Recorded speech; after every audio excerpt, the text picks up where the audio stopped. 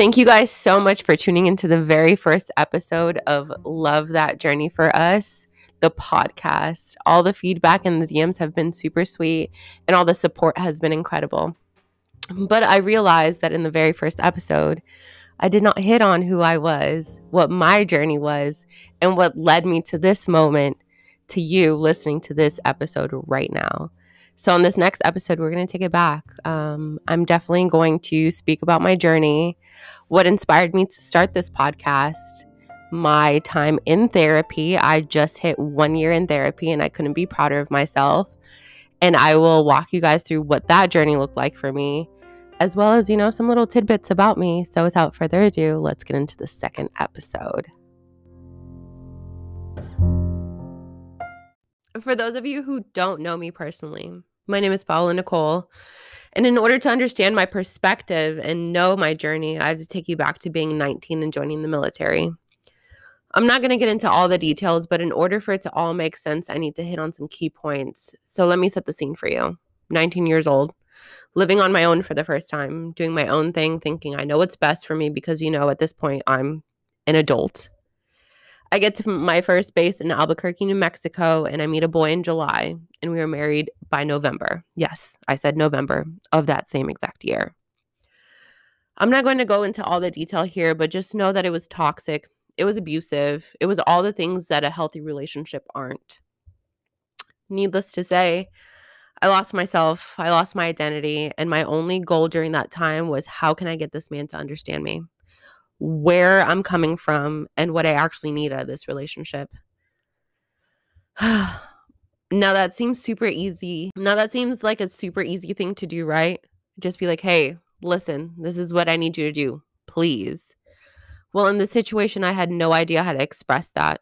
My form of communication back then was to cry and scream to get my point across, and then drink and write in my journals until I blacked out, wake up, and pretend like my life and my marriage were social media worthy, knowing damn well that I constantly wanted to disappear, and I wanted to find ways to make him feel exactly what I felt in those moments of misunderstanding and hate. Because yes, I hated him, but part of me wanted to keep trying to make him love me. In 2015, I listened to an audiobook that changed my life. And yes, for those of you who know me, know that I am dramatic, but this is an absolute true statement to me. I've mentioned the book before, and it's called You Are a Badass by Jen Sincero. Shout out to Jen. She literally changed my life. During this time, I was in complete victim mindset. I was always like, why is this happening to me? Knowing subconsciously that I was allowing all of this to take place, and enduring everything, that I was giving him permission to treat me this way. But I packaged it up with a bow and called it unconditional love. Anyways, back to the book. There's a line in the chapter that says, it's not your fault you're fucked up. It's your fault if you stay fucked up. And to this day, that line lives in my mind rent-free. Literally, all the time. Anytime I'm going through any situation and I feel myself falling back into victim mindset, I'm like, listen, it's not your fault you're fucked up, but you know you're fucked up, so fix that shit. So I said, fuck it. I'm going to figure out how the hell to accomplish my goals, stop thinking and caring about his feelings, and just do me. In a nutshell, that's what I ended up doing. I'd have my moments of backpedaling and reverting back to my old ways, but in the end, I was able to publish my book. If you want, you can pause me right now and go listen to the first episode to hear more about that. But needless to say, the marriage finally ended after 8 years. So now that you have a bit about my backstory, let's fast forward to present day-ish. I got into a relationship with somebody who was exactly what I needed in that time, what I wanted, and who I wanted to have as the main character of this fairy tale life I had been orchestrating in my mind since I was a kid. And it was great until the trauma from my first relationship started seeping in. And I just thought it was my first relationship, but when you go to therapy and you start working on yourself and actually understanding your trauma, you start to realize that it all had to do with your childhood. And I'm not knocking the way that I was raised or my family or my parents, because they did the best that they could with what they knew. But until you actually start to understand who you are, what triggers you, and how that trauma affects you, you're going to stay stuck in the same place. Anyways, so It was great until the trauma of my first relationship started seeping in and I found myself reverting to my old ways. And those old ways, once again, were using silence and crying for everything as a means of communication. In turn, my insecurities kept creeping back up, even in constant reassurance that I would get at times. And I was feeling like I was losing control of everything I wanted out of life. And honestly, being in quarantine messes with your head big time. So this is when I decided to finally reach out and find a therapy center that focused on veterans and assisting them through their needs. When I had my intake appointment, I told the therapy lady at the front desk that the reason that I was in therapy was because I wanted to get better for the current relationship I was in, and that my partner did not deserve the toxic traits that I was bringing into the relationship, and I wanted to work on myself. Now, mind you, you can't do better, be better, or change yourself for someone, because then you're defeating the purpose of your self journey, your self worth, and trying to figure out what triggers you and trying to honestly make yourself better. Because, in all honesty, it's not another person's reason that you're triggered or you react a certain way.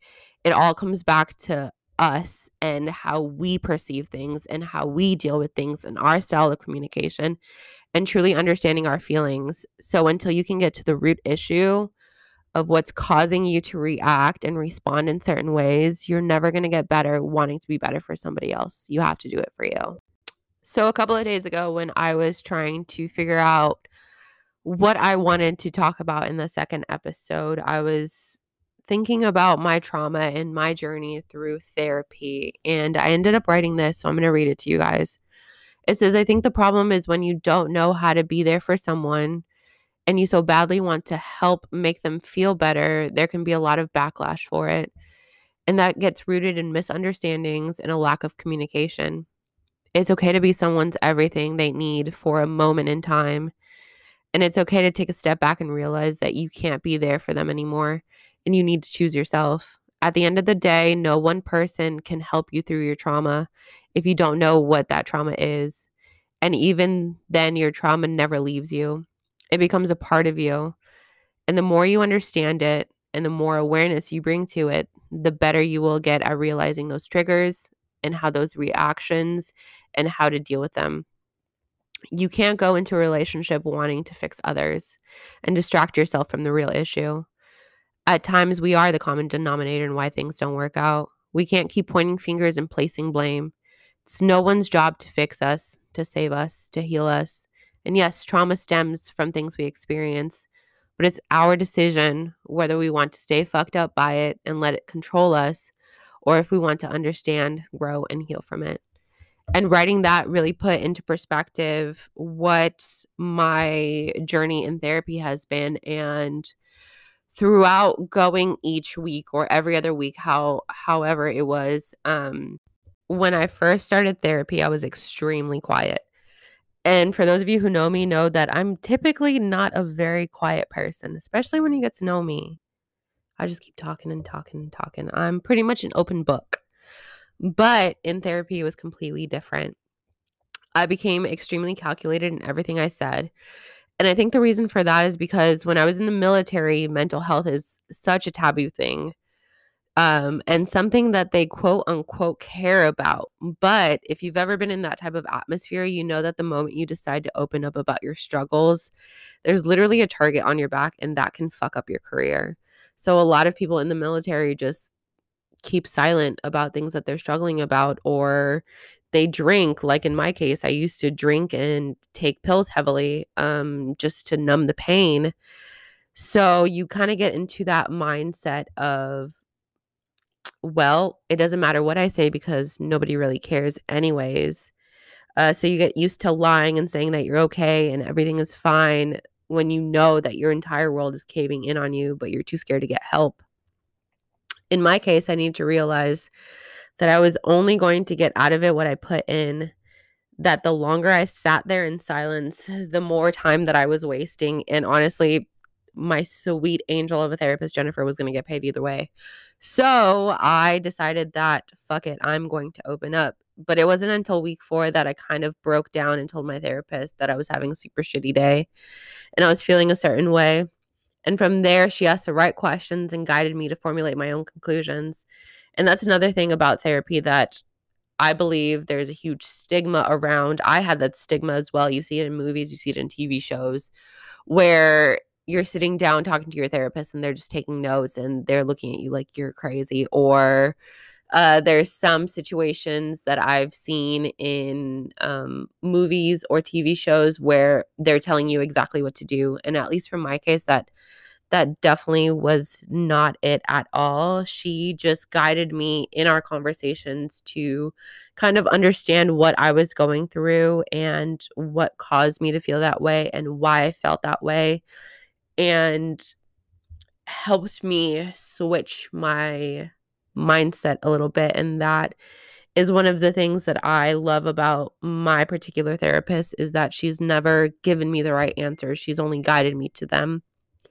So I remember watching the video example and I just cried, and it was like a flood of realizations hitting me like a ton of bricks. In that moment, I was like, damn, the reason I gravitated towards chaotic love was because it's what I grew up around. The reason I felt the need to fix others and constantly focus on everyone else's problems was so I wouldn't have to deal with my own. The reason I had abandonment issues was because I felt like my biological father had abandoned me when I was younger. The reason I felt the need to try harder and not be a quitter was because of my obsessive need to prove a point that I was enough. And one of the most realizing examples that I had in my life was when I left for the military. My younger brother, who was 4 years younger than me, kind of lost his way and started coping with things using drugs, and ended up in and out of jail and rehab centers. And he overdosed one time, but he's doing better now. But I remember meeting this girl in 2015, and she was my brother's age.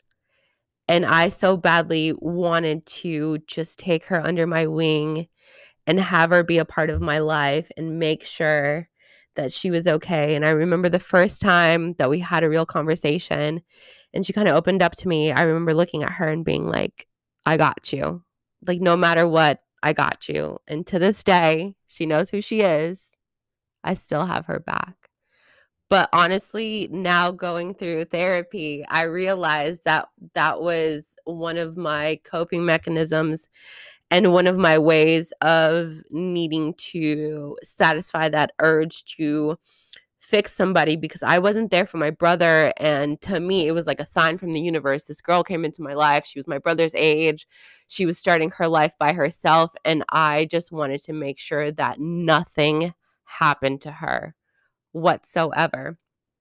So yeah, that's a little story there.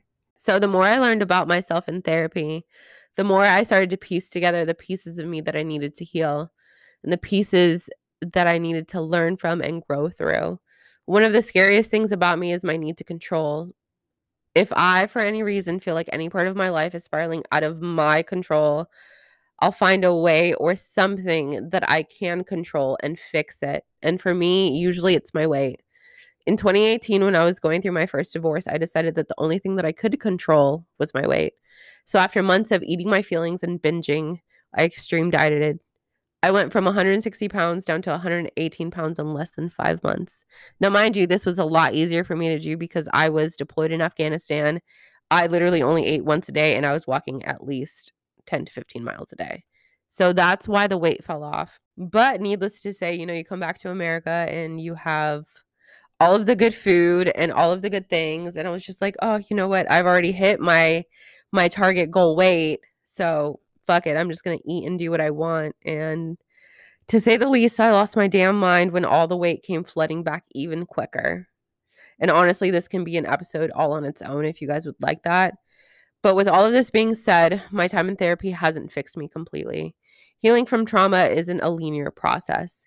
You don't have these epiphanies and then all of a sudden you're like, oh shit, I'm completely different. I'm fixed. I'm a different person. That shit stays with you. But then you start to learn more about who you are and what makes up the deepest parts of your being.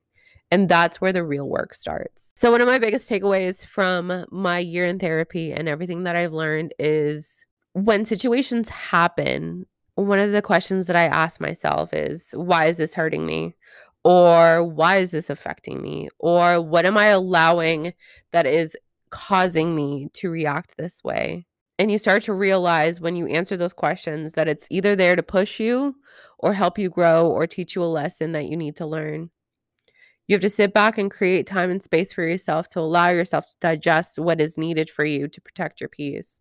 Sometimes you don't always understand it when it's being done to you, but that could be the other person doing what's necessary for them because you could be their trigger. And honestly, that's something that's really hard to hear. But when you start to understand yourself, your trauma, your hurts, your triggers, all of that stuff, you start to get an awareness for not only yourself, but those around you.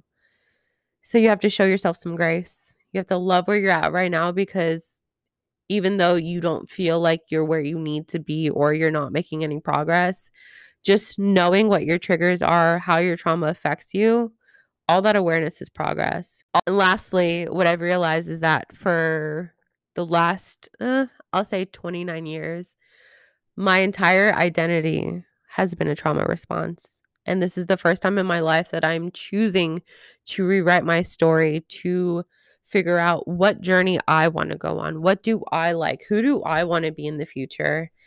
And that's part of why I started this podcast, honestly, because I am such an introvert when it comes to my feelings that I would escape to my journals. And from there, it evolved a little bit. And I started blogging on my website. But for a lot of people that I know, or many people that I don't know, reading isn't a form that they like to digest information. Sometimes you need audio, sometimes you need visual. And I feel like my mission and my goal on this earth while I'm here is to inspire people, to give them a platform that allows them to talk about their journey, to talk about what they've gone through from their perspective. Because you can sit here and point fingers and be like, oh, this person did this to me and that person did that to me. But it's just like the example you can go and two people can go into a movie, see the same exact movie, but come out with two completely different experiences. And one of the most profound examples that I have heard is when talking about and dealing with my brother's situation and how I felt so guilty for leaving him and not being there for him. And maybe if I would have stayed at home and not joined the military, I could have helped him through whatever it is that he was going through. And I remember hearing the example of two brothers growing up in the same household with an alcoholic dad. One brother ends up going off to college, has a family, has a career, is doing great in life, and the other brother goes down a different path and he becomes an alcoholic and his life is in shambles. And they bring in both brothers and ask them the same question. And the question is, why did you turn out the way that you did? And their answers are exactly the same. And they both say it's because my father was an alcoholic. And that's to say that you could go through the same exact experience and the same exact event, but the way that you come out of it and what you process from it and how you develop from that experience is completely different. No one's journey is the same, but honestly, if you take a step back and actually listen to other people's stories and hear where they're coming from, there's similarities there, and we could definitely learn from other people's perspectives. And that's exactly what Love This Journey for Us is about. Thank you for listening to the second episode. I love you guys. Until next week, remember, this is your life. You're worthy. You are full of love. Give yourself grace for this moment and every moment where you just feel like, damn, I just need to feel what the fuck I need to feel. And that's okay. I love you guys. I'll see you guys next week.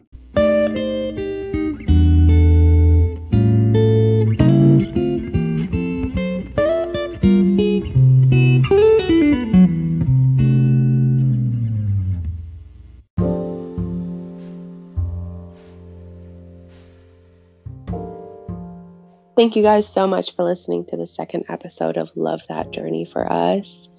If you like what you heard or have any type of feedback, Anchor has a really cool feature where you can actually leave me an audio message and I can listen to it. And who knows, maybe you might hear your review and response in next week's episode.